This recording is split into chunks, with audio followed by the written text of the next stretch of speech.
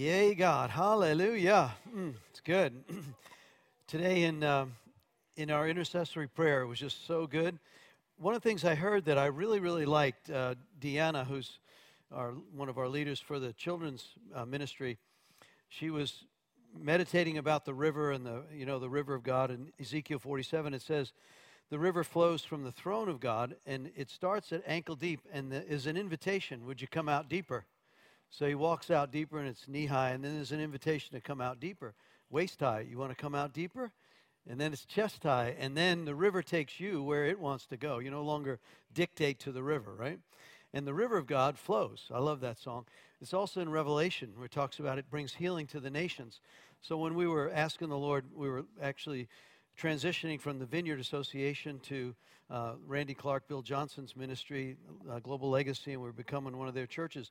It was at that point we were saying, well, who are we? And Bill Johnson actually called me on the phone. He goes, Tom, there's names really matter. So we were like, oh, that's big. So we were praying, and one of our worship leaders, Brent Naylor, who's part of the Agape Tribe, he wrote a song about Ezekiel 47, about the river flowing.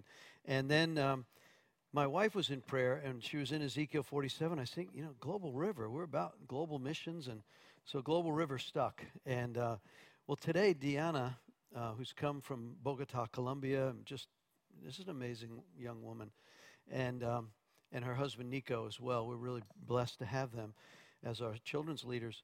She goes, I was in prayer, and I had a vision about the river, and the river rises as you get more and more in love.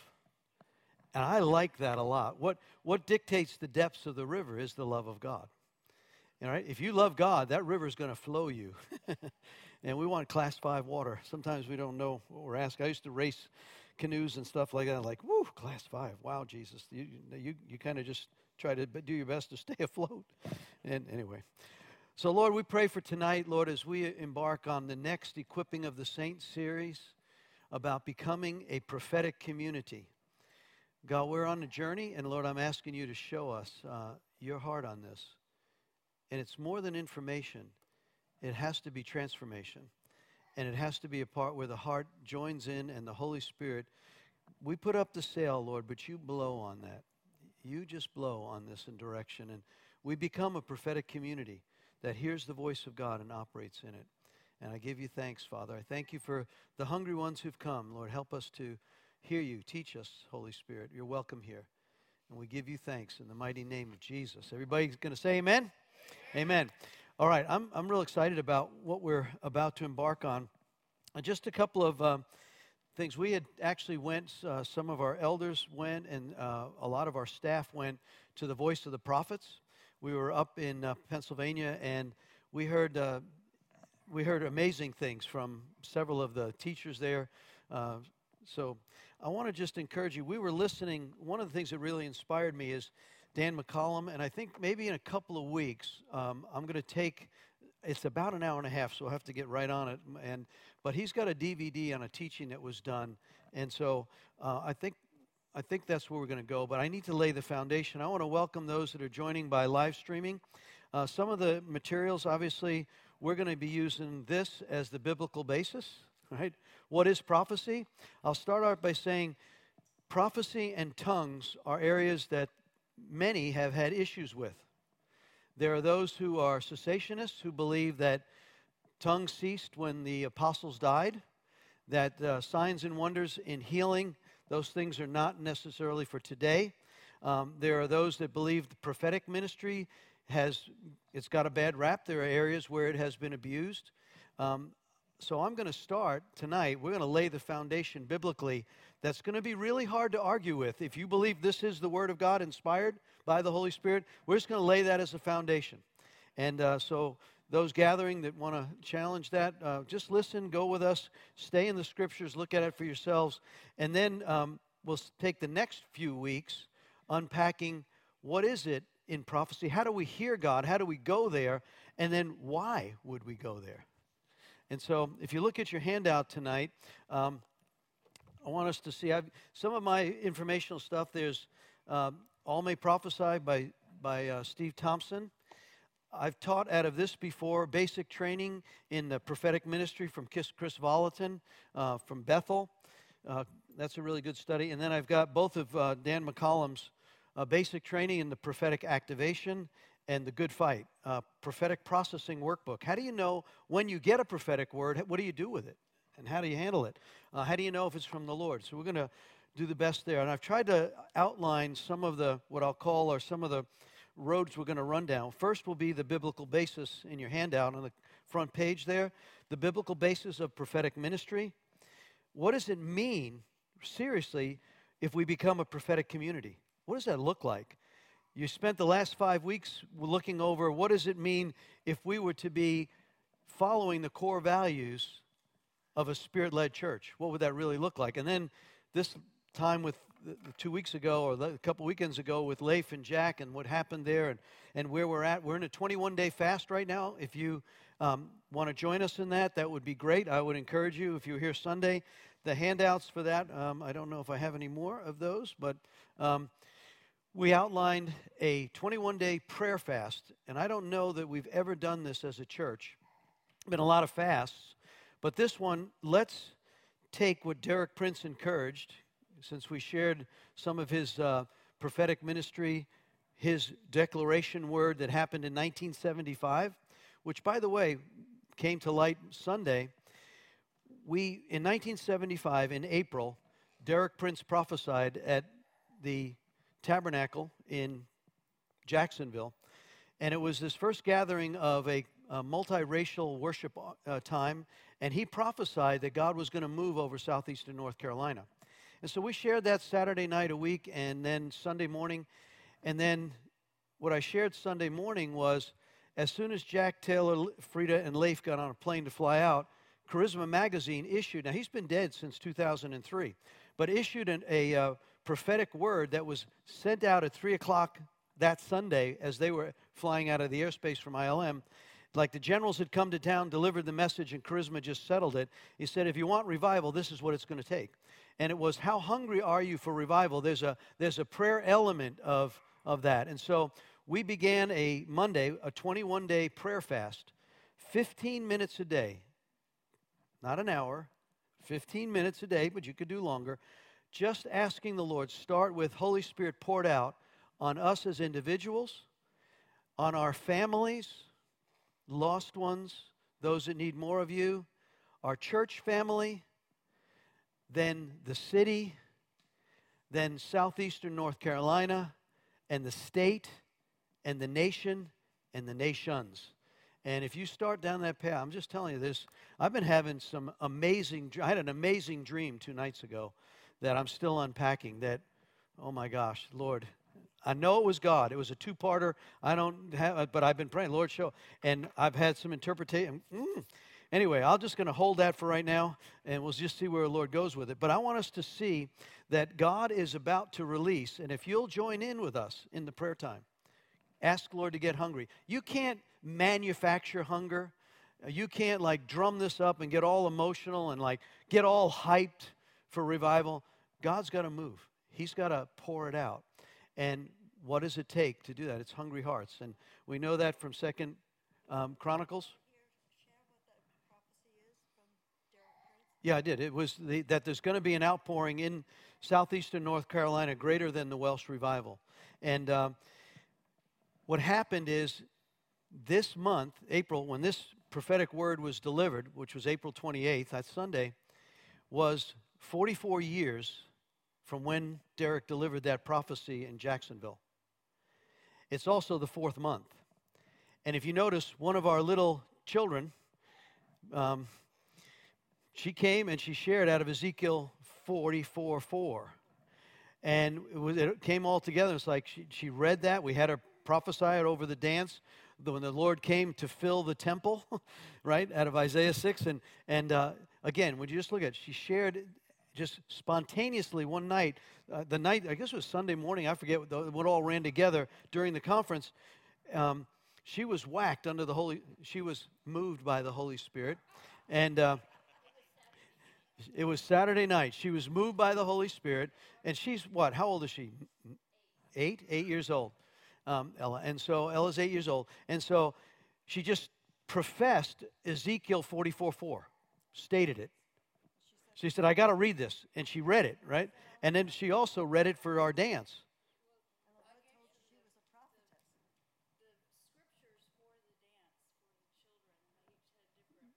That was hers.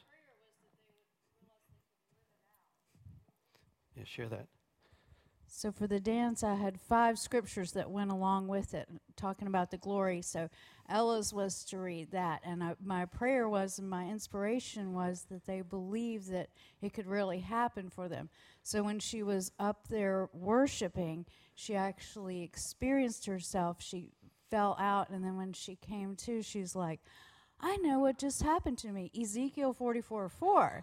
So she realized that it was true and that she experienced. So when the dancers did the dance on Sunday, that I see the Lord high and lifted up, that his train filled the temple, we had her read that. So again, when you just put all these pieces together, it's really hard not to see the Lord is up to something, right?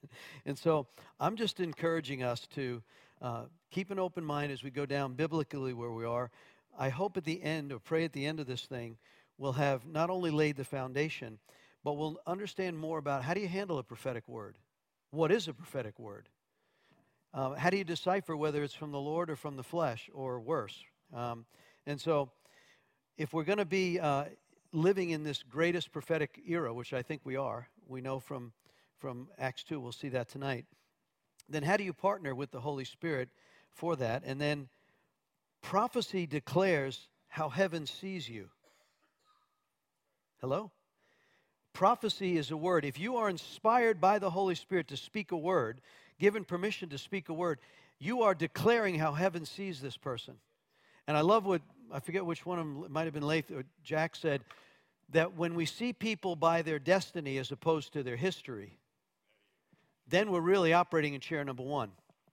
If you haven't understand that language, get the book. Right, and because it's really important for us to stay as a community. We have to stay in chair number 1, and so prophecy declares that, and then we want to align with our divine assignments. Let me say this in advance. I was praying about this morning, and prophecy is one of the giftings. We're going to look at that in detail tonight. I'm sure you've read this before if you've read 1 Corinthians 12, 13, 14. But what is different about prophecy? I don't care what position you are, nurse, editor, pastor, mom, homemaker, retired. If you operate in the gift of prophecy, you operate from heaven's perspective into another person that's in your realm. You can speak to them under that gift. It doesn't matter your position. You're connected with heaven. Now, if you pray in tongues, you prophesy, Paul's going to tell us that I desire that all of you would speak in tongues, but I wish that all of you would prophesy. And it's the one gift he says, he even uses the word covet, which I thought was illegal. and it is in most things, but not for that gift. And so, all right, let's turn. I want to start, first of all. If I wanted to set that up because I believe we're living in a prophetic moment.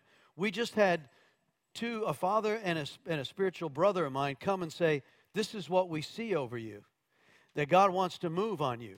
There's a moment in time, and right now, prophetically, if you'll grab hold of this, and so we're going to grab hold of this, but I want us to then move in the next step, because I believe when he pours out his Spirit in such a way that all the hungry start pouring in. I have gotten more phone calls this week of people broken, addicted, tormented, demonized, that are struggling, and they're asking for help. We're going to have a lot of trained people available, right? So when that starts happening, a prophetic community sets things in motion. That is just they hear from God. And so, all right, let's. You got your scriptures, because you're going to need them. If you don't, there's Bibles back there. Get one. Pull out your phone. Just put it on silence. All right, let's start with Amos. I shared this actually on Sunday, but I want us to turn to Amos chapter 3. Is it warm in here?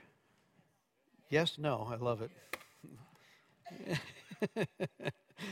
Okay, the ladies have sweaters on, and okay. Well, all right, I'm just wound up. I know that for a fact. Okay. In Amos chapter 3, there's really two verses here that are really, I tried to demonstrate Sunday. Let's look at verse 7. Indeed, the sovereign Lord never does anything until he reveals his plans to his servants, the prophets.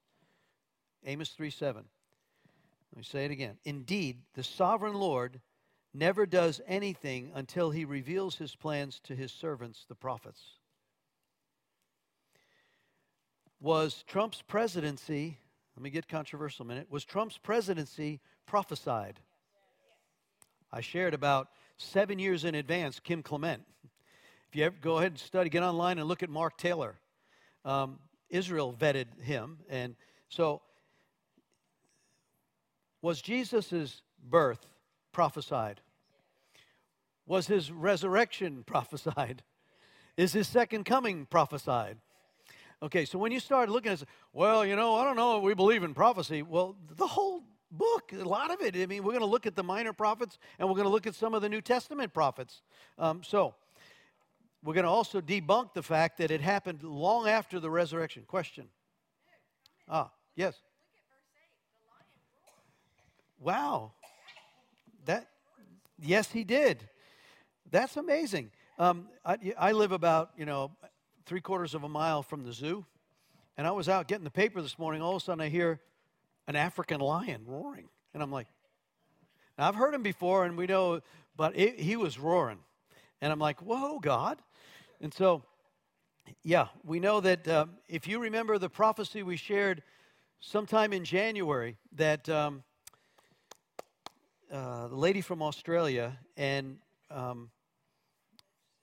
Dutch Sheets shared, right? Dutch Sheets shared that there was the lion of the tribe of Judah was about to put his paw down on the United States. And this was going to be a year. And that's an amazing prophecy. You can go online. Just look up Dutch Sheets and pull up. This is a prophetic lady from Australia prophesying about what's going on in the United States. A lot of what's happening right now, the markets, what's happening in the economy, all of that has been prophesied. So anyway, I'm off track. But so look at verse 3. Move up in Amos 3:3. Can two walk together without agreeing on the direction? So there's this part where prophecy can help give direction to a body, to a family, for your life, for jobs, for interviews, pursuits. So prophecy is really, really critical, and it kind of ties with in helping to come into agreement. And so I want us to see that Amos, who happens to be a prophet, he prophesied that the Lord reveals all these things in advance, at least the key events. All right, now let's get into the biblical basis. Turn with me, if you will. Turn your page to page 1. The biblical basis of prophecy and the raising up of a prophetic community. I shared this Sunday, but it was out of Joel 2:28. Where if you read the 3 chapters of Joel does an amazing description of the difficulty Israel goes through. They have been in sin. They get judged by God. There is, there's been destruction of their crops, and the Lord then pours out restoration. They cry to Him. They come with weeping and fasting, rending their hearts, and he shares that in Joel's prophecy, which was also in Derek Prince's handout on Sunday. And then he shares what is going to happen after there's been this outpouring. And in Joel 2:28 right there it says, "It shall come to pass afterwards, I will pour out my spirit upon all flesh, and your sons and daughters shall prophesy. Your old men shall dream dreams." Now I want you to see, if you go into the context of Joel, I won't go there, that is just before he ties together the great day of the Lord. So this is going to be a precursor to the coming of the second coming of the Lord. And so why is that significant? Well, because in Acts chapter 2, let's now turn to Acts 1 and 2. I want you to see how this comes about. Joel's prophecy was hundreds of years before Peter then calls out Joel's prophecy, pulls it forward from that prophetic unction that Joel gave hundreds of years earlier and brings it to the now and says, this is that. And so now it's been 2,000 years, which might seem long to us, but that's only 2 days in the Lord's agenda. He's outside of time. He says, 1,000 years is like a day with the Lord. So 2 days ago, Peter said this was happening now in the Lord's time book. Okay. So if you look at this prophetic word, and it was actually a commandment, the Lord told them over and over again. Let's pick up in Acts chapter 1. In verse 4, he says, Acts 1:4, he says, and I'm reading out a New Living Translation, he says, and when he was eating with them, he commanded them. You notice he didn't make a suggestion, right? Do not leave Jerusalem until the Father sends the gift he promised, as I have told you before. So he's reiterating what he told them before. This is really important when he says, don't leave and wait. And I've told you this before. John baptized with water, but just a few days from now, you'll be baptized with the Holy Spirit. Why is that important? Verse 9, after saying this, he was taken up. But in verse 8, he says, you're going to get power when the Holy Spirit comes upon you. That's going to be real important in the prophetic revelation of the gifting. We're going to look at a distinction between how the Holy Spirit operated in Old Testament and how the Holy Spirit operates now in New Testament. What is different? And I've asked you to memorize Hebrews 12, 1 and 2 in the King James. Because when we look at that outpouring that's coming and that revelation of running the race and setting aside everything that gets in our way, when we, as a body of believers, run this race filled with the Holy Spirit, focused on Him, we have access to things that the cloud of great witnesses in Hebrews 11 says there's a great crowd of witnesses. We're surrounded by them. And he says, I don't have time to unpack this now, but he says, those cloud of witnesses that are cheering us on, get a picture of pom-poms and those guys up there in heaven, all of your loved ones, all of those that have gone before. Come on, Wilmington, come on, bring it on now. They're up there. I can see my buddy Phil. I can see others up there saying, come on, because they can't reach perfection, it says, until you and I are there. Read that. Go read it. And it says that perfection that's coming. So this fullness of coming of time, the prophetic revelation through the power of the Holy Ghost imparts to us. It says these ones who went through all of those, they fought lions, they were sawn in half, they waited in faith, they were the great hall of faithers. It says they could not wait for the day of what you and I now have. They were anticipating that. The outpouring of the Holy Ghost is here. That's really important for a prophetic community. And we'll set the foundation. Okay, so you're there. Don't leave until the Father sends the gift. Then when you get the gift, you're going to get empowered. And then we know they're hanging around in a prayer meeting. And it says that it happened. In Acts chapter 2, you know this, on Pentecost. It says the Holy Spirit comes. You know the story, the rushing mighty wind, the controversy that comes. Every time tongues has been involved, that I've been in 12 different churches. I've been in a well, it wasn't a cessationist church, but I've been in a cessationist church. I was an elder in a church that didn't believe in the Holy Spirit to be projected. It was the seek not, forbid not church. If you get it, you got it, but don't talk about it. And I was an elder in that church, so I've been all over this one. Every time tongues is involved, there's controversy. Why? Because the devil hates it. And there are those that still say that it's not for today, it's tongues are of the devil. And I think there's a whole transition taking place.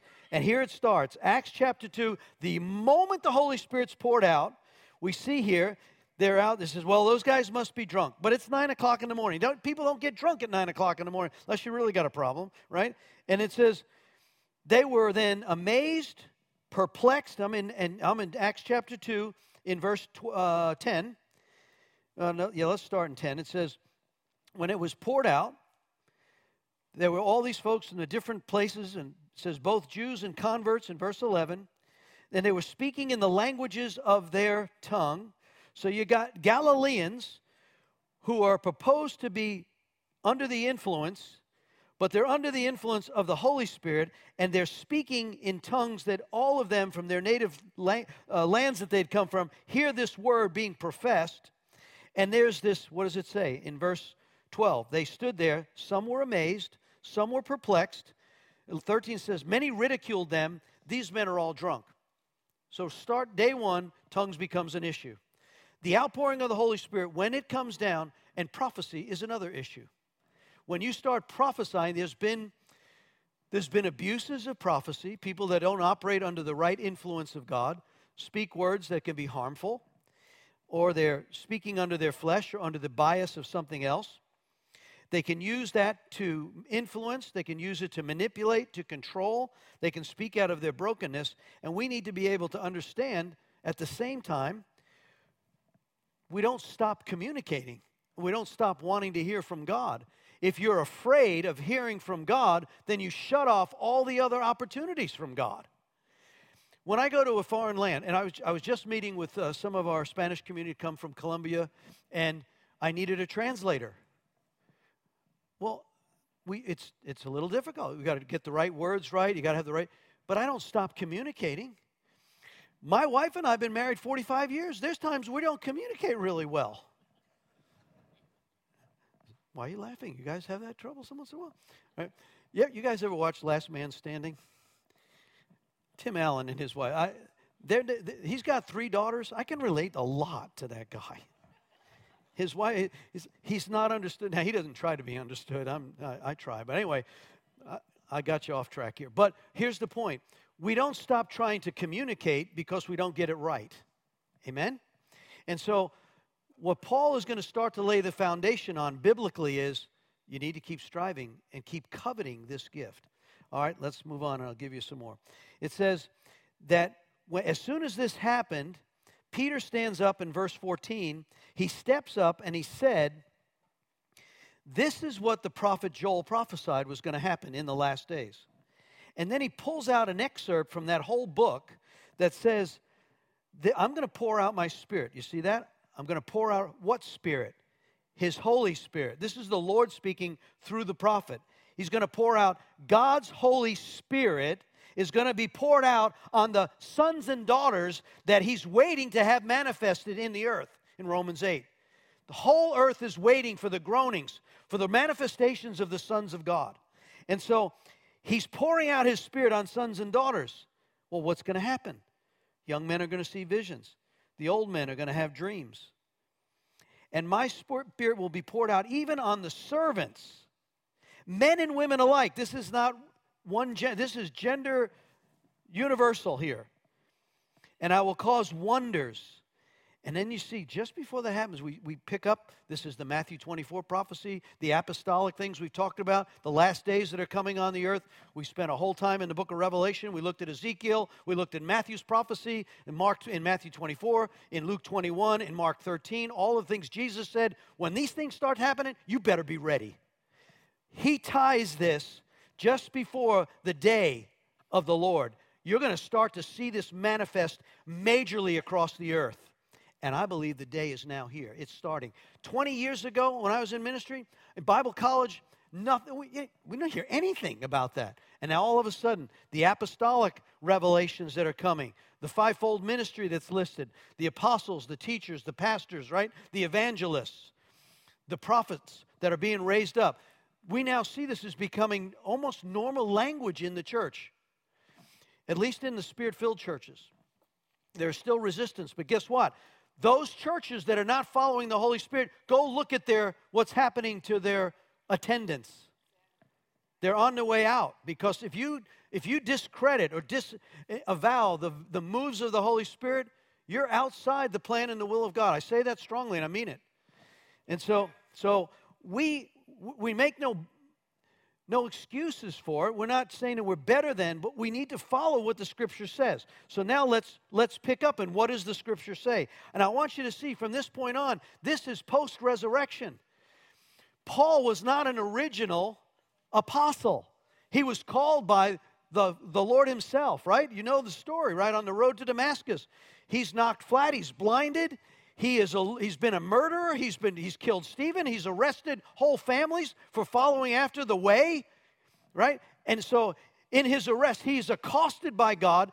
In his blindness for 3 days, he sends a messenger. Guess what? He sends a prophetic word through a man who said, I'm not going there. That's the guy who kills people. And he goes, no, you need to go. I got a job for him, and I will show him the many things he must suffer. When that man, led by the Holy Ghost, goes there and lays hands on Paul, the scales fall off his eyes. He lays hands on him, and Paul is filled with the Holy Ghost, and he's baptized. And when that happens, now that's post-resurrection. That's post-resurrection, and it's post-apostolic, right? So this idea that, it all went away. No, it did not. Now, why would Paul instruct the planted churches in 1 Corinthians? Okay, let's turn there. So turn with me to 1 Corinthians chapter 12. This first part, I believe, is going to be, if you've been studying this, you know this, but I want us to reiterate, and for those that are following by remote, I want us to see, biblically, this is what is called for today as Spirit-filled believers. Paul says in 1 Corinthians 12, there are gifts that are given, and it's given, he breaks it down. Let's look at, beginning in verse 1, 1 Corinthians 12:1, spiritual gifts. Now, brothers and sisters, regarding your question, so obviously they're saying, what's about all this? These people are doing this over here, and they're talking. Huh? Is that good, Paul? Remember, they don't have this yet. And so he's writing letters, and Paul writes this letter. He says, brothers and sisters, regarding your question about the special abilities the Spirit gives us, I don't want you to misunderstand this as the Spirit gives. You know that when you were still pagans, you were led astray, and you were swept along worshiping speechless idols. So I want you to know that no one speaking by the Spirit of God will curse Jesus. And no one can say that Jesus is Lord except by the Holy Spirit. That'll anchor that. Then he says, now, verse 7, so since I've settled that Jesus is Lord, and you can't say he's not, so now that you know he is, let me give you this, verse 4. There are different kinds of spiritual gifts, but it is the same Spirit that is the source of them all. There are different kinds of service, but we serve the same Lord. God works in different ways, but it is the same God who does the work in all of us. A spiritual gift, this is key, you might want to underline this. I have it underlined and highlighted. A spiritual gift is given to each of us so we can help each other. Hello? It's not to wow anybody how spiritual you are. It's to help a brother or sister out, giving insight. It says to build up the church, and if you've got a member who believes in Christ, then they're a member of the church. So that's why a spiritual gift, now then he lists what they are, right? Wise advice, wisdom, knowledge, discernment, faith, healing, miracles, tongues, interpretation of tongues. So he lists 9 gifts there. And he says he alone decides which one of those you should get. Now, this is interesting, but it turns out, he goes on, I won't go through all this, but he says there's many body parts, right? He's the head of all of it. So the church down the road, that may be the arm, we're a leg, someone's a hand, someone's a nose, and you don't sit there and say, man, you're ugly. That's an ugly body part. No, it's your body, man. If you're wise, you'll take care of the body part. By the way, he says that it's his bride, so you better not call my bride ugly.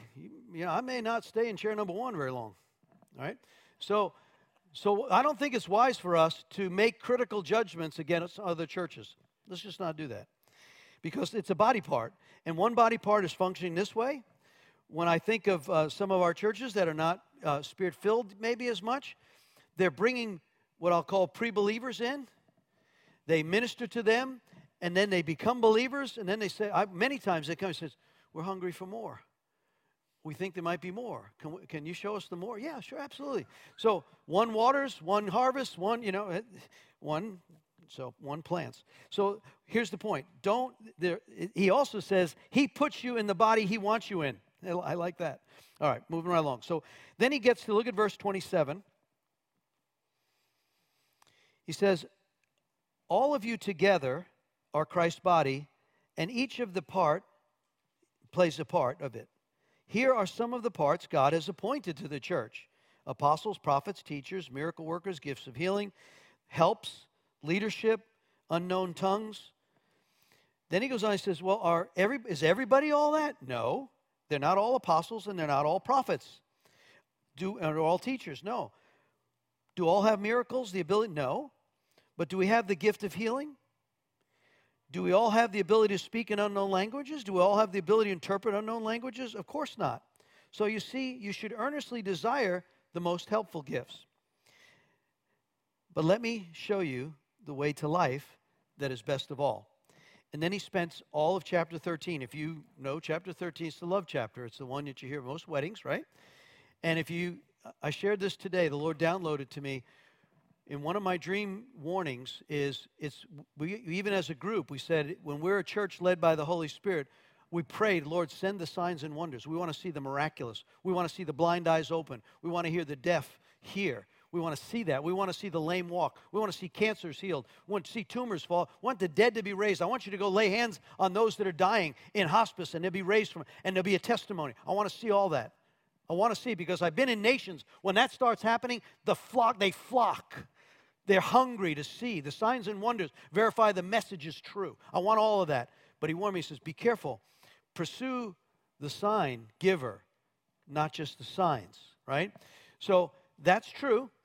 But then again, if you're the only Holy Spirit-led person, the only living stone in the room, and the Holy Spirit wants to do something and you're led by the Spirit, you will have every one of those gifts.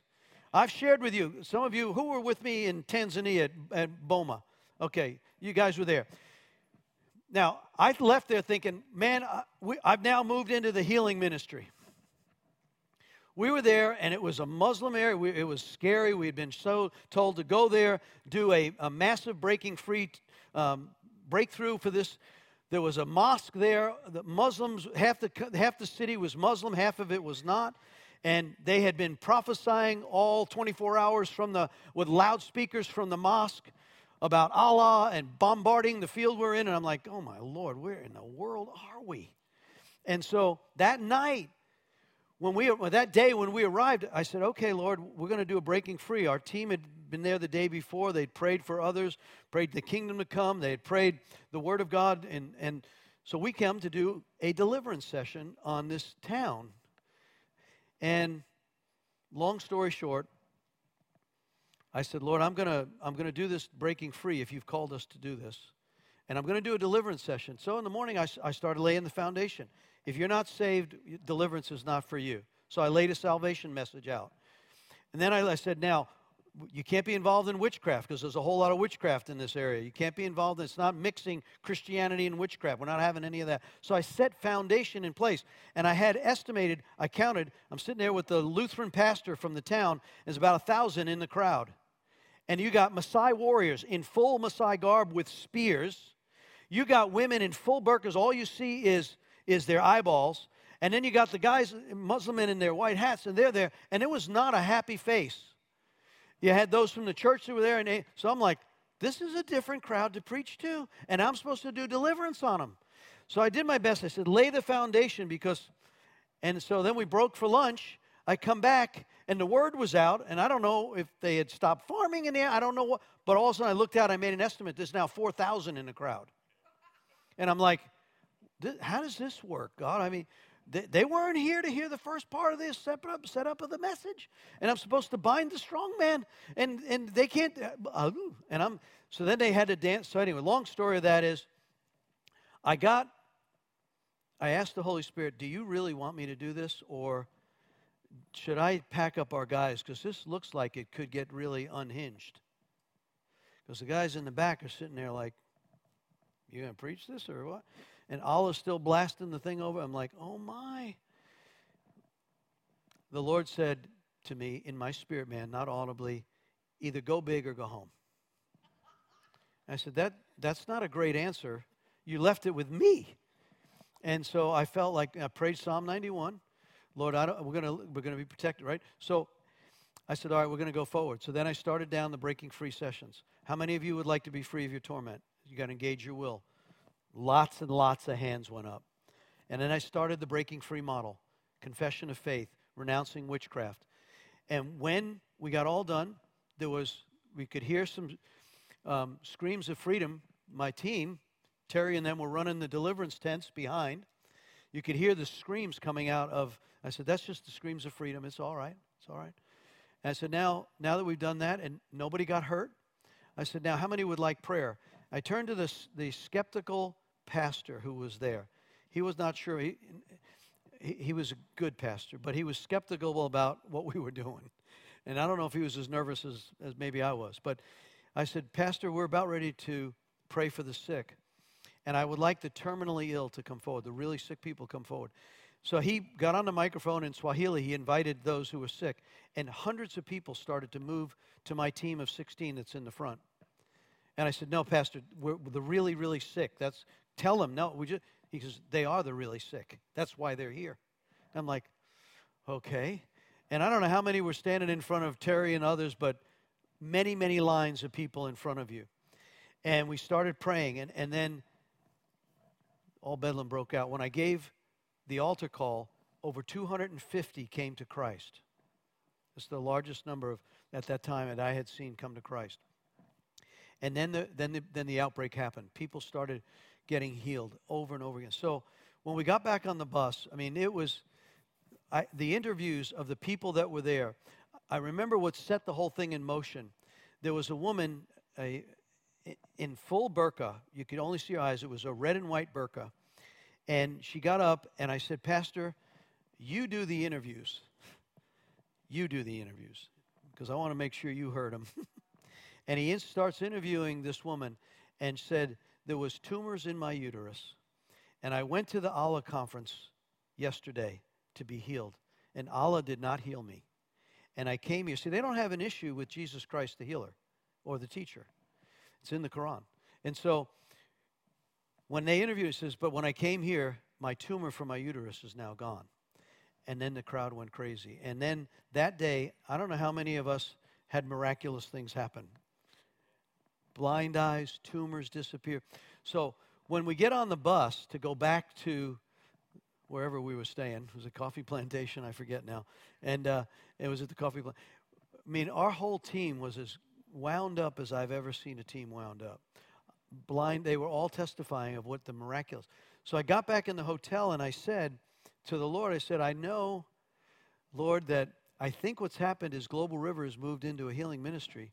This scripture here that talks about can all heal, can all work miracles, you did it.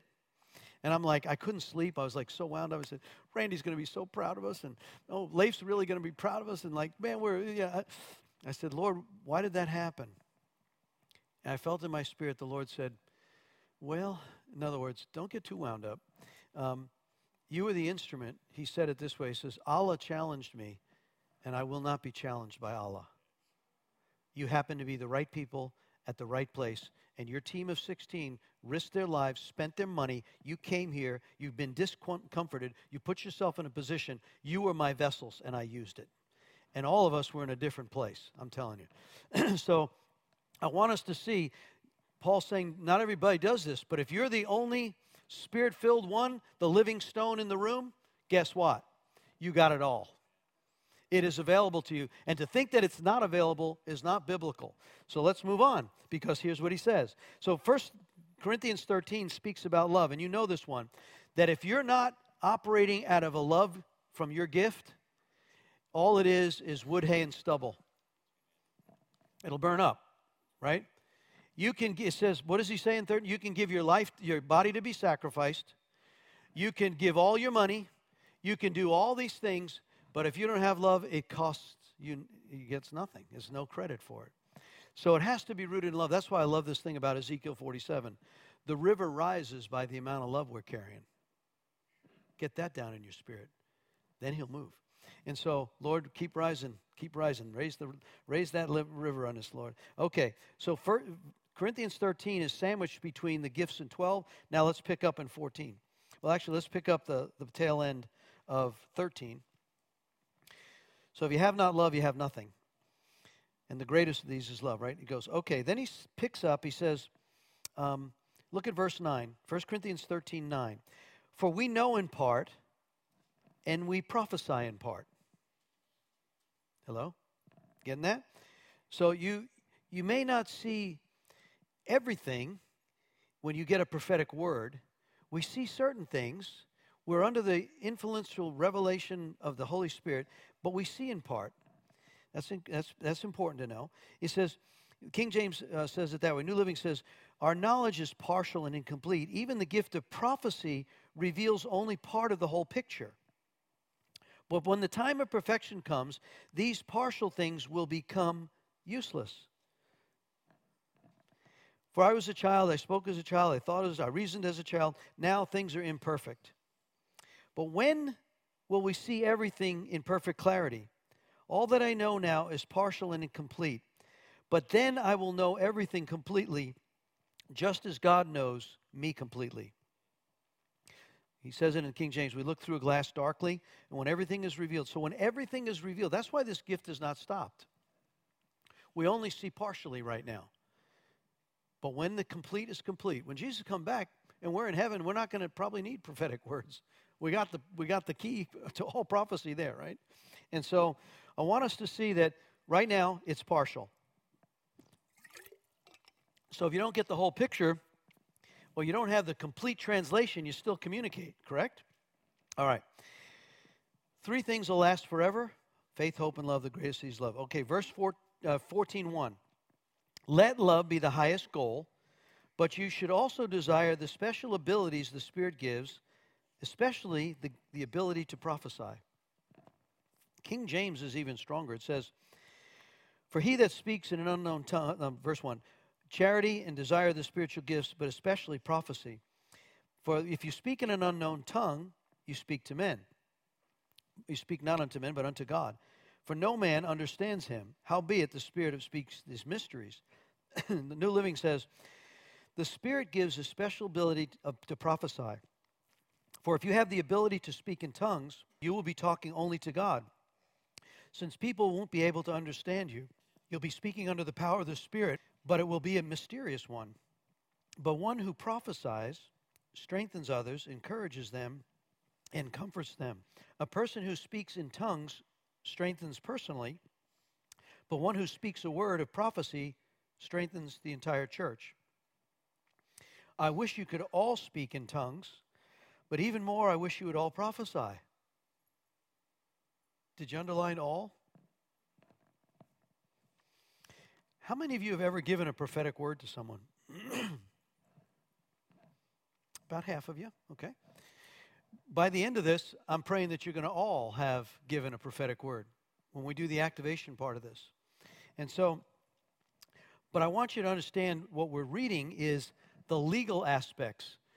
Paul saying, I'm glad that you speak in tongues because that edifies you in the spirit man. You're speaking to God in your spirit because we are a 3-part being, right? So you engage, when you speak in tongues, you're speaking through the Holy Spirit to God. He understands it. When you speak in the language that's known prophetically under the unction of God in your language, you edify whoever's hearing that. And that's why Paul says, you got to all do this. I'm glad you speak in tongues. That's great. But I desire more that you would all speak in tongues and speak in prophecy above all. So I wish you could all prophesy. Verse 5. Unless someone interprets what you're saying, the whole church will be strengthened. All right. So let's go a little deeper. Take a look at verse 12. The same is true for you, since you're eager to have the special abilities the Spirit gives, seek those that will strengthen the whole church. Well, he just told you what that was. So anyone who speaks in tongues should pray also for the ability to interpret. For if I pray in tongues, my spirit is praying. Thank you, sir. And I understand, and I sing in the Spirit. So do you guys like when we sing in the Spirit on Sunday mornings, right? And there's something about praying in the Spirit. Now, Paul he clarifies for us, if you're going to give a word spoken in tongues. So if it's one thing if we're corporately speaking in tongues, we're just edifying my spirit. When we're in the prayer room and in the morning be pre-service prayer, we're asking our spirit to come in connection with God. And we may be corporately in tongues, but we're really individually. At that moment, we are speaking to the Spirit. We're not looking for interpretation. It's us in connection. But in the body of Christ, when Paul gives instruction, he says, if you're going to have tongues spoken, let 3 maximum, and make sure someone's present to interpret. So when we're singing in the Spirit, we are singing as a corporate body individually to Him. But there'll be a time when if someone gives a tongue, you'll notice sometimes one of our ladies comes up and she'll actually sing. It almost sounds like a Japanese or Asian tongue, and then she interprets, right? So what he's saying is don't speak in tongues in a corporate setting, one person without an interpreter present. But that's not to be confused about we sing with tongues of angels unto Him. Or we speak when we're, so people, well, they're going to speak in tongues. Yeah, we might. But there'll be an order to that. Yeah.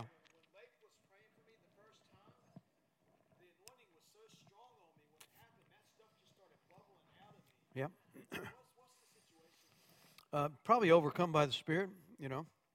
And so, again, we can talk about protocols, which we will. In prophecy, we've also done this in ministry team.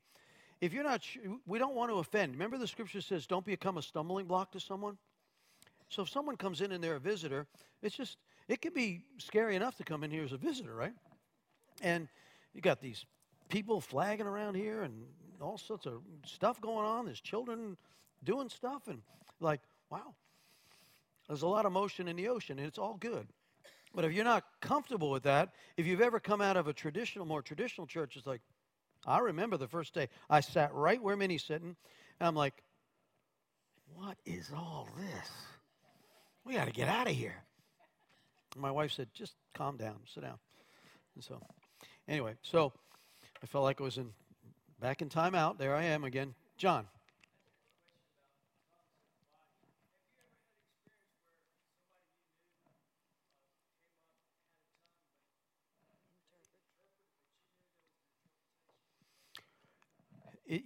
Good question. The question was, if someone comes up, they have a tongue, but you're not sure if there's an interpreter. It's almost like, okay, Lord, do you have an interpreter present?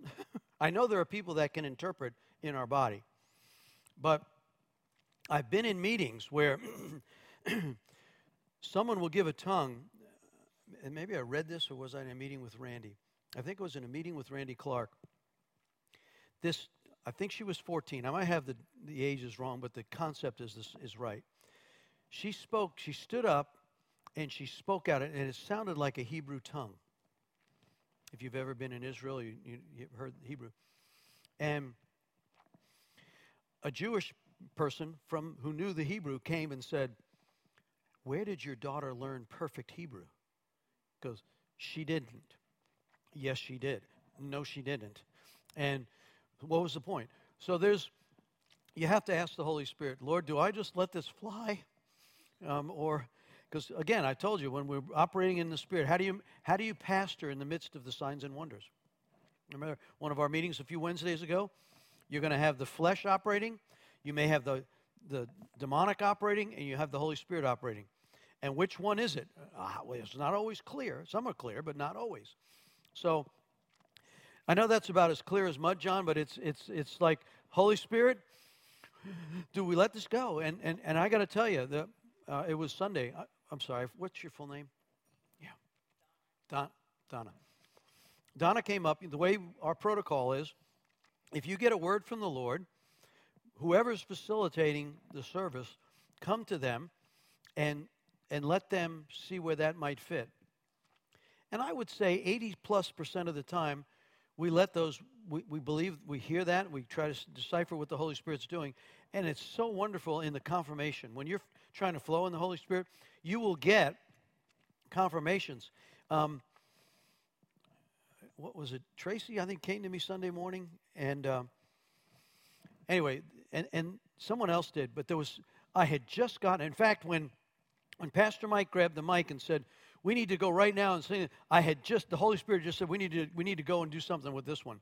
And so there's this amazing confirmation when you're trying to connect, when you're really trying to honor Him and let the Holy Spirit lead the service, He will do it. And so you'll get confirmation. Now there's sometimes I just don't know if that fits right now. And it may be that the person, it's more for them individually than it was for the corporate body.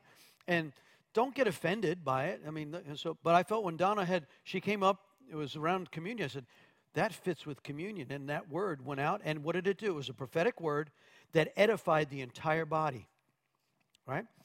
And it fit with the theme of everything that I was about ready to preach. And so, anyway, so when we're in the midst of flowing with you, prophetically, this is a great example prophetically of, I'm feeling the Holy Spirit is saying this. And is that the target of the person you want me to go to? And so you're asking, Lord, what's the word? And is this the time for it? And strategically, how do I give it? And so we'll talk more about the delivery of that and how you can decipher it. But the reason, John, I was saying that is we don't want to be a stumbling block to anyone. So as a ministry team member, we'd go through training. Pastor Terry does a training of that a couple times a year. And one of the things we say is, if you're not sure of the person who's standing in front of you, don't wow them by speaking it.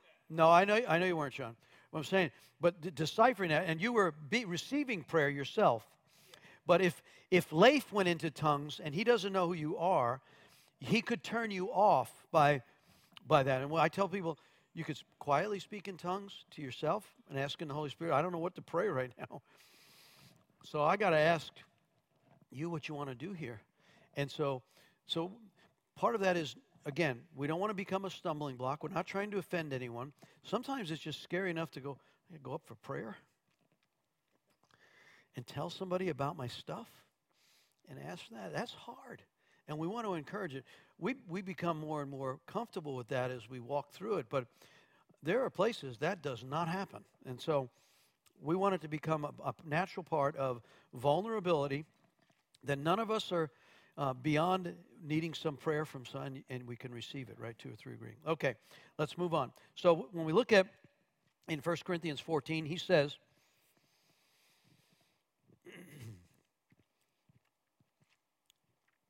in verse 15, well then, what shall I do? I will pray in the Spirit, but I will also pray in words I understand. I will sing in the Spirit, but I also sing in words I understand.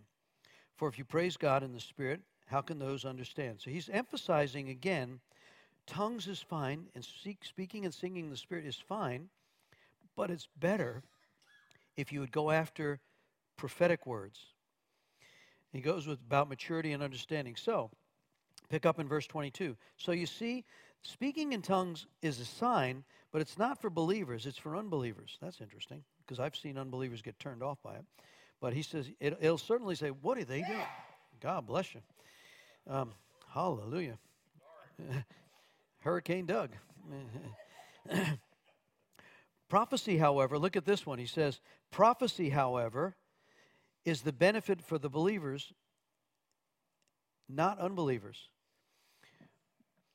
Now, let me just say this. If you walk up, have you ever been on street ministry, street angels, or you've been in a place, and the Lord downloads a specific word, and you go over and say, I'm sorry, can I pray for you? You look like you could use some prayer. Yeah, I could use some prayer.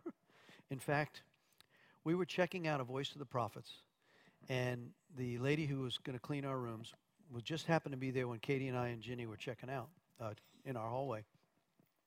And I turned to her, I said, thank you for cleaning our room. And I said, can I pray for you? I started down, I was like, wait. I went back, I said, can I pray for you? She goes, yeah, wow, yeah. And I said, you a believer? She goes, I am. And I gave her a word about her family. I don't remember the details now. And all of a sudden the tears start rolling. And then Jenny and Katie jumped in, and we were corporately praying for her. And it was just one of those moments. Now, that was a prophetic revelation, a word of knowledge, and the Lord downloaded prophetically what the need was about her family. I prayed for her son, and that revelation broke the ice. I'm sure her day was better from that point on, right? And so, now, when you do that with unbelievers, you're in Walmart, you're in some place and there's unbelievers, and you don't walk up and wow, but when you say, hey, how you doing? And you're wise, but then you start hearing things from the kingdom side of things, and you bring that revelation, and they go, how did you know that? Are you like a psychic or something? Well, no, that's from God. Really? You hear from God? I can, wow. Anyway, so the point of that is, prophetic words can break open an evangelistic experience for someone, right? Okay, moving right along. Okay, let's pick up in verse 32. Remember that people who prophesy are in control of their spirit, and they can take turns. For God is not a God of disorder, but of peace. And as the meetings of God in the Holy Spirit. So here, let me give you an example. Depending on where you've come from, you might be one that in the protocol of where you were, in the middle of the meeting, someone could stand up and just give a prophetic. I have a word from the Lord, and it's okay in their protocol. It's not okay here, because it becomes abusive. And I've had, I remember a while back, I had to discipline someone. They had come from a place, and they said, look, that's the way we do it. That's where I've come from. I said, well, that's not the way it's done here. So you will submit to the leadership of this house. Well, I hear from Lord. You don't want to hear. I said, the prophets are subject to the prophets. And so the Lord, well, I'm getting it right now from the Lord. I said, well, you won't forget it. The Lord's not going anywhere, right? When it's right and it's timely, it'll fit. Well, that guy got so mad he left the church. Now, I bless him, and I'm not angry at him. That's just not the way it's going to be. And so, determining on how it flows in the Spirit, what that scripture says is prophecy is subject. If you get a word from the Lord, you'll get a word from the Lord. I've had this argument with people who says, Pastor Tom, you make all these outlines like days in advance. Yeah. Don't you want to be more spontaneous? I said, we don't think God can work over here with me? He has to be, I can't do anything until I get here. That's not how he works with me. There are those that they are spontaneous. They don't, and it's okay. I mean, the Holy Spirit can work any way he wants to, right, in that process. And so I'm not being critical of that. I'm not trying to be, but at the same point, there are rules in particular house. When I come to your house, I don't tell you how you ought to cook, how you ought to do your dishes, how you ought to correct your children. That's not my place, right? Okay. You okay with that? It's really quiet in here, but yeah. We'll talk more about prophetic protocol when we get down the line, but it's working really well. If you look at, we had our meeting last Thursday with all the worship leaders and dance and everything, and it was a really wonderful spiritual meeting, especially after the weekend we've been. And you'll notice what's taking place. I don't know if you know this, but I'll just, and I don't want to be critical, but in the past, if you have someone who's leading worship, a worship pastor who sets the rules in place of that protocol, but there isn't a lot of room for spontaneity. You have to get the songs approved in advance. They have to be one like this and three like that. Then there's correction on how the performance went. It was just really hard. And I can't play an instrument if I fell over it, right? And there's only under certain times that I can sing under the Spirit. If not, it's a little scary. And so it's a really safe place for worship folks when they come, and we've had more come. Jason just joined us. We got John. These guys are, where have all these people been? It's like amazing, right? And so what's happened, and our worship leaders will tell you, I just told them, I know when the Holy Spirit's moving. And all I'm after is that he gets what he's after. So however that means, if you're up here singing and you want to stop and give a prophetic word on healing, then you go for it. I'll back you up. And if you miss it, I'll still back you up. And so, okay, now I wasn't sure they believed that at first, right? But you notice what's taken place in the last 14 months? The Spirit is moving. And prophetically, the Lord is, and it's a grand experiment. He just knows that we just want to please him. It's really that audience. It's not, well, I didn't really like all that song. Well, guess what? It wasn't for you. I'm glad you came, but you know what? It wasn't for you. Oh, okay. Yipes. And I get myself in trouble sometimes that way, but it's really true. I mean, right? Anyway, okay. Let's pick up. It says, the prophetic word needs to be under the guides or control of the Spirit as well. Look at, Paul sums it up in verse 39. 1 Corinthians 14:39. So brothers and sisters, 1 Corinthians 14:39. So my dear brothers and sisters, be eager to prophesy, but don't forbid speaking in tongues. But be sure everything is done properly in order. So, you guys see what Paul's saying? Post-resurrection in a church, Corinthians was the church it was the bad boy, bad girl church. They were doing all sorts of not nice things, sleeping around, doing all sorts of crazy things with idolatry. They were being corrected, getting letters from Paul. When I come there again, you're going to really find out what, it was like, praise God for the Corinthian church, right? And so, but Paul tells them, I want to give you instruction on worship. You all should be prophesying. Yes, speak in tongues. Let's be in order, but and don't forbid people from speaking in tongues. So I don't know how you can pick up today and say that that's not for today. Please convince me how that's not for today. That was a planted church. It was a Gentile church planted by the Apostle Paul, who was not an original apostle, who said, I want you to have order in the church. I want you all to prophesy. In fact, I want you to covet it. Go after it, because what will happen is people will come in that gift. They'll start to see the move of God in that gift. But let them also speak in tongues. But do it in order. Is that good? Biblically? Okay. So, let's move on. The spiritual gifts. Turn to Romans 12 for a moment. Paul then goes to another church, and he tells the church at Rome in Romans 12, look at verse 6. Now, these are apart, obviously different places. It says in Romans 12:6, he says, in his grace, God has given us different gifts for doing certain things well. So if God has given you the ability to prophesy, speak out with as much faith as God has given you. That's awesome. You don't have to have a lot of faith. Just, God, I think it's you. When you start with this, like, oh my gosh, I hope I'm right. Right? And I'm going to tell you, you don't have to always be right. It's not the Old Testament where they take them out, the prophets, and stone them. Okay? That's good news. We haven't done that this week. And so when we look at the graces God's given you, if you prophesy, prophesy as much faith as God has given you. If your gift is serving, serve them well. If you're a teacher, teach well. If your gift is to encourage others, encourage. If it's giving, give generously. If it's leadership, lead. Take it responsibly. And if you have the gift of showing kindness to others, do it all gladly. But don't pretend that you love them. Really love them and serve enthusiastically. So I want you to see here again, Paul then goes to another church and he reiterates to the church at Rome, prophesy. I want you to do that. I want you to work. I want all the gifts. In fact, he says every joint supplying. What if we had no servants in the house? No helpers. No children's workers. No teachers. No one who would cut the grass. Thank you, Terry. Go to the food pantry in the heat and unload all the stuff that feeds how many people? What if we didn't have these people here?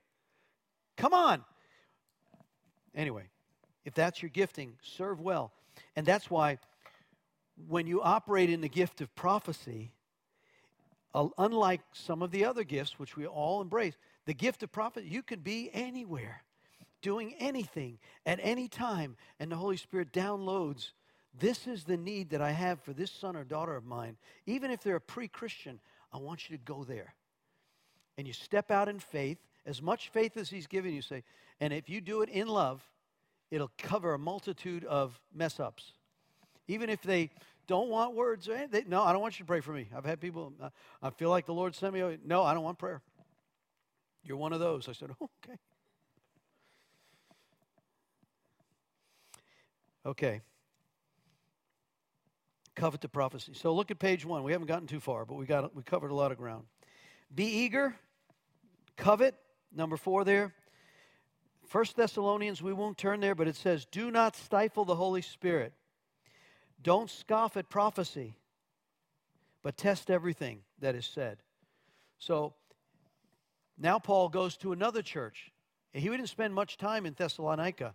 In fact, he was run out of there, right? He's in Thessalonica. He writes a letter to him. He says, guys, don't scoff at prophecy, but test everything. So he's not saying, yeah, you shouldn't be prophesying. No, he didn't say that at all. Okay, Don't quench the Holy Spirit. See, he ties moves of the Holy Spirit with the move of that gifting. So what do we conclude from Scripture? The bottom of that page? Prophecy is for today. We are to eagerly pursue all the gifts, especially prophecy. We're not to be critical or negative about prophetic words. Don't scoff at it, but make sure you hear the truth. And why are the gifts given? They're gifts that are given to help the church. Praise God. Okay, I want to read this to you. Randy Clark, I've got, this is really one of the first prophetic books that were written by, and we were just in Pennsylvania, and Larry Randolph, who was one of the lead prophets, back with Randy. Randy came out of the Southern Baptist Church. He was kicked out of the Southern Baptist Church after a divorce. He became a vineyard pastor, but he was skeptical of all this stuff, right? Because based on his roots and where he'd come from. So I love what and these guys have run together for over 30 years. And Larry's an amazing guy. He was here twice, several years back, and my mom loved him. But he's one of those guys that can tell you things like, yipes. Okay, Randy writes this. He wrote the foreword for Larry's user-friendly prophecy. So this was one of the first books that was written. And I like what Randy does. He says, this is Randy Clark. He said, I quote, "I find it quite ironic that I would be writing the foreword to a book on the subject of prophecy. Ironic because until I met Larry Randolph, I was quite negative regarding the issue of prophecy. Or it would be better to say I was quite negative in my view of prophets. The only prophetic person I knew was eccentric. One of them gave prophecies in parables and symbols and hard to understand. I had been very skeptical of the prophetic emphasis at Kansas City in the late 80s. I'd been in the home of one of the prophetic personalities in Kansas City, and honestly, part of my negative appraisal was the apparent excitement many people had regarding the prophetic. I was beginning to think that most people believed God had moved into Kansas City. My church was only 5 hours away on the other side of Missouri. I was an insecure pastor, threatened by success. He was in chair number 2, right? And I was insecure pastor. I was threatened by the visibility of the church of Kansas. I admit I really didn't know Mike Bickle. Yes, ma'am. I didn't really know Mike Bickle, but he knows one of my friends. He was one of my friends whom I have great respect for. So, how did I meet Larry Randolph and change my view on the prophecy? It happened this way. John Arnott, he was the Toronto vineyard pastor, told me that he wanted to introduce the prophetic into the meetings in Toronto, where I was preaching. It was called the Toronto Airport Vineyard Christian Fellowship, now called the Toronto Airport Christian Fellowship. I told him I didn't really want to, but I was in the role of the evangelist and would respect his decision. Subject, right, to the prophet. John invited Larry Randolph to come and minister since John's staff person, Mark DuPont. Mark was here also. I've been in Mozambique with him, another amazing prophetic guy, very gifted prophetically from Scandinavia. We went to pick up Larry, and when I met him, I was initially nervous about this prophetic person. Larry will make you nervous. How weird would it be? I found Larry to be very friendly and fun to be with, and talked about in the car on the way to the meeting. During the meeting, I was praying for a pastor's wife who was having trouble breaking through in the presence of God. I'd worked with her for a while, but to no avail. Larry stepped up by me and politely asked, "Would you care if I prayed for her? Perhaps God will give me some insight?" I was frustrated, but I was glad Larry took over since I wasn't getting anywhere. I was like praying against a wall. I watched as Larry asked the woman 3 questions. It was obvious that he knew more about than he was sharing. In a brief period of time, the woman was in tears. No longer was it like praying to the brick wall. I was amazed at how natural Larry ministered, how gentle, how caring, and how powerful was the effect. I was so impressed that I asked Larry to pray for me, that I too might begin to prophesy over people like Larry had just done. Larry prayed for me, and still desire more than anointing in the area of prophecy had come. I was so impressed that I've had Larry join others to be one of the principal speakers in the last prophetic conferences in my city, and he's done that now at Voice of the Prophets for I don't know how many years. His times of sharing have some of the most popular teachings given during these last 3 prophetic staff to Novell. So basically, he endorsed Larry and saw that when he didn't know how to pray to break through, the revelation that came through the prophetic opened up the healing. Now, I want you to just see, Larry goes through in this book, he shares how his father was prophetic and how he learned. He would go to as a boy, he'd go out to the chicken pen and he'd say, okay, Lord, there's going to be 9 eggs here today. And he'd say, well, God, some days get it right. So he calls it chicken prophecy, right? How he kind of tested those things. But the way he really started down the path was I'm going to read one story to you that I thought was really, he calls it chicken yard prophecy and dealing with prophetic environments. His father would talk about the weather and prophesy the weather. And he said, look, there was a gifting and a call in my life early on. But he developed this gift, and he said anybody can develop the gifts. There it is, the user-friendly prophecy. But here's what happens. He says, now, I don't know about you, but it sounds like a spirit-led church. What if God told you this piece? I'd like you to go to New York, buy a ticket tomorrow, and fly to New York, and find a hotel when you get there, and I'll tell you what to do when you get there. That's all you get. Is that you, God? That can't be God. He went, nah. Okay, well, let's see what happened here. So the year was 1977. I stepped on a jumbo jet at L.A. LaGuardia Airport, stepped off the jet, deep in thought, reflecting on the past few decades of my life. More than 20 years had passed since my chicken yard prophecy, and my prophetic gifting had grown considerably, although I no longer knew how many eggs were in the hen house. I was sure that God had placed a prophetic call in my life. I had determined to fulfill the call a way that would be pleasing to God and beneficial to his people. As I approached the crowd of unfamiliar faces at the terminal in the airport, I was perplexed. It seemed hard to believe, but I had just traveled over 1,000 miles from Arkansas in blind obedience to a prophetic dream. Had I lost my mind, or was I operating in the mind of Christ? The implications of what I was doing began to slowly dawn upon me. Nevertheless, I was absolutely certain about 3 things.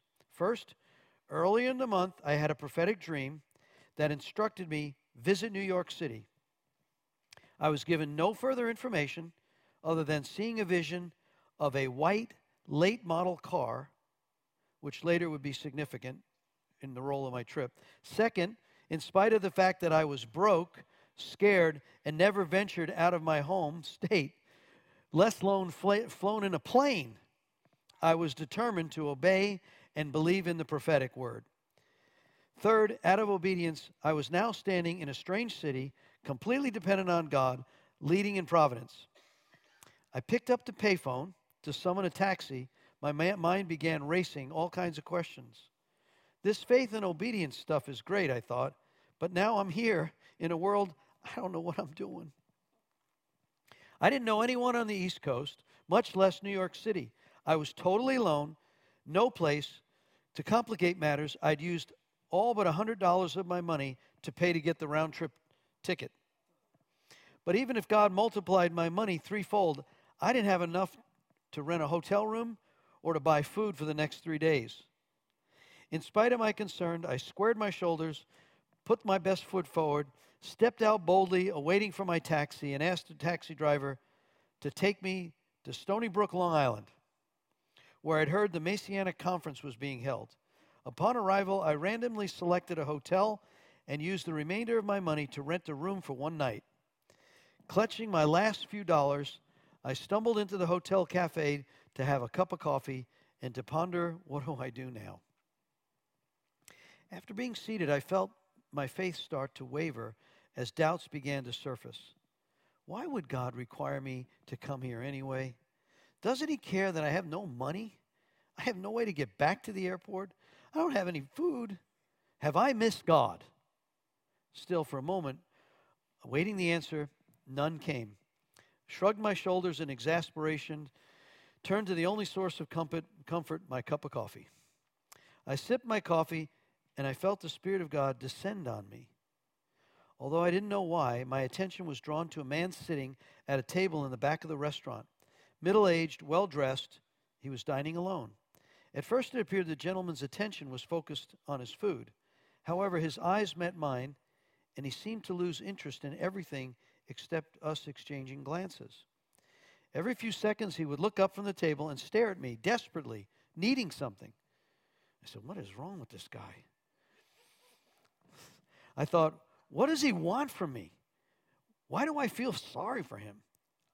I don't know if I do. He displayed my obvious signs of trouble and pain. He displayed obvious signs of trouble and pain. Nor did there seem to be anything out of the ordinary about the man. Then for the first time since I'd left Arkansas, the Lord began to speak to me. He indicated that this man in the business suit was suicidal and was to go, and I was to sit beside him. I was shocked. No way, Lord. I was willing to be brave, fly an airplane, even though I'm afraid of heights. I'm willing to come. New York, no money, no food. But if you want me to, I'll go do it. Feeling confident that I was now off the hook, I quickly got up into the line of the cash register to pay for my coffee. I had just stuck my change in my pocket when I felt a gentle tug on my right shoulder. At first, I thought it was an impatient customer who was urging me to hurry out of the line.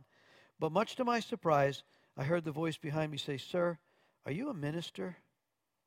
As I turned to see, I was dumbfounded. The gentleman whom the Lord had spoken to me about was standing in front of me with a look of desperation on his face.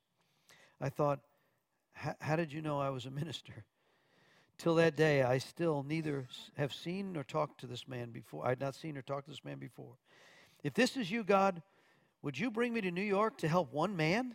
With these thoughts swirling around in my head, I followed the man back to the table, and we began to talk about his life. His name was Richard. He was raised Catholic, rarely went to Mass, believed in God. However, until recently, he'd seen no reason to commit his life to the Lord. Prior to that year, he had a nice car, a beautiful wife, wonderful kids, partnership in a growing company. Everything seemed to be going fine until suddenly it all fell apart. Approximately 8 months ago, much to his dismay, his wife of many years filed for divorce. He'd been asked to move out of his house, forbidden to speak to his children. To add to his dilemma, his business began to falter.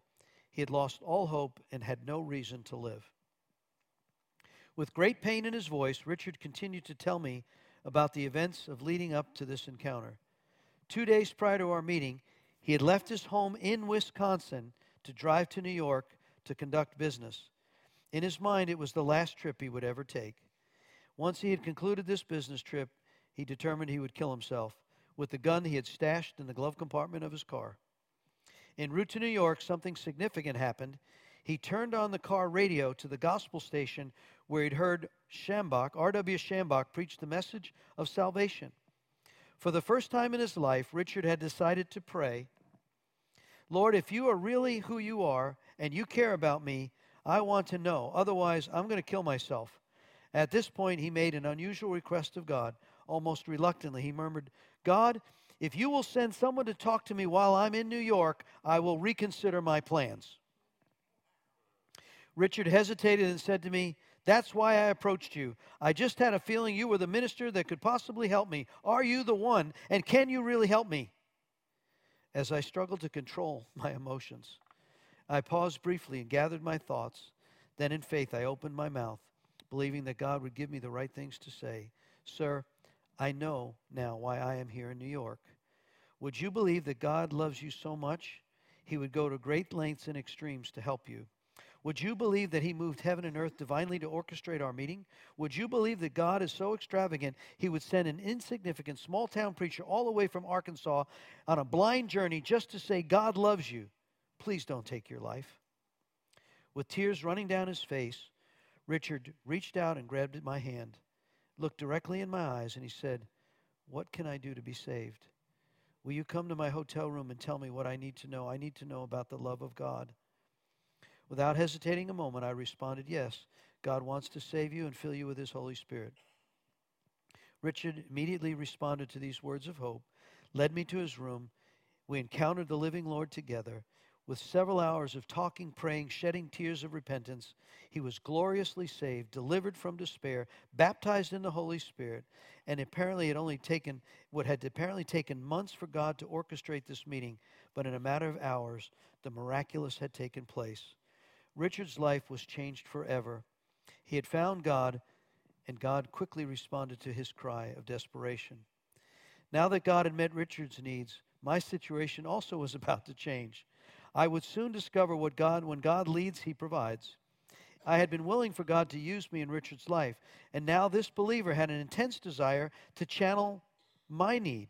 Richard felt impressed to buy my meals, pay my hotel bill for the remainder of my stay, and in my eyes, the miraculous provision. I had been faithful to God, and he had been faithful to me. When it was time to return home, there was yet another blessing in store for me. Richard felt that he should drive me to the airport. When I saw his car, I was stunned. It was the same late model white car I had seen in the prophetic dream I had received in Arkansas.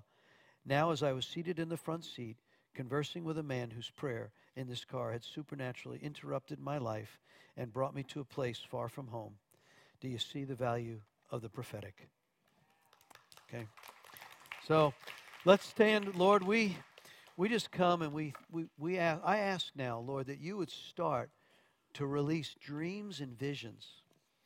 That as your people position and pray, we're now in this 19-day fast remaining for 15 minutes a day, that the Holy Spirit would be poured out. I'm asking you to make the communication specific and empowering for each of the ones that are here, their families, the church, the city, the region, the state, the nation, and the nations. So God, I thank you that you would just come on this Mother's Day that is coming down on Sunday. Lord, I'm praying, Father, for those that it's a glorious time, and for those who've lost loved ones as well, that you would do a supernatural work in their hearts and in their minds. And we thank you tonight, Lord, in Jesus' name. God bless you all. Thank you for being here.